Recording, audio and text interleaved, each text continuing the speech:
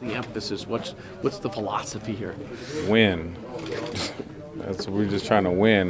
Just focusing on the details, eliminating all the bad plays, and just continue to make positive plays consistently. I think that's what we're trying to do, and if we just focus on the details, I think we'll be fine. Can you convey to some of these young guys that you're essentially judged by how you play every game and how you finish the season, and this is an opportunity to really go out there and show what you have? Sorry, what's the question again? Do you think for these young guys the importance of finishing a season strong and making every game important? It's almost like an audition for some guys when they get a chance. Oh, absolutely. I think obviously first and foremost we want to go out there and win games, but rolling over the next season, like you said, this is a tryout for a lot of guys.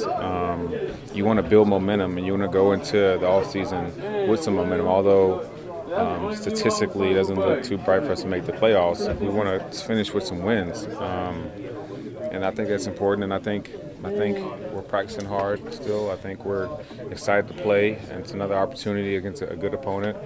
We're just going to go out there and try to be effective. Does this team look re-energized to you coming off the bye week? I think so. I think we all need to just kind of take a step back from the game, just kind of evaluate our performances individually and collectively, and just hit the reset button and come back ready, excited to play football. I mean, obviously, like I keep saying, our record isn't what we want it to be or how we imagine this season going, but at the end of the day, we're all doing what we love to do, and that's play football. So we get another opportunity to go out there and do that. So, for me, that's exciting. You said the other day you've never been in a situation where you have like a 6-game losing streak into a bye week.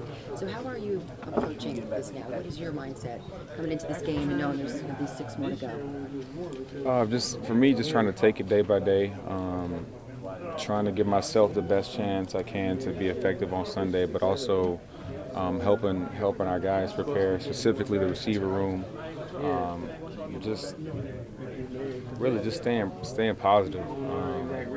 It can be challenging at times, as you all know, but again, like I said, we get to go out there and do what we love, and that's play football. And just like that, we can just get one game, and we might come back and win the next one. So we're just trying to win.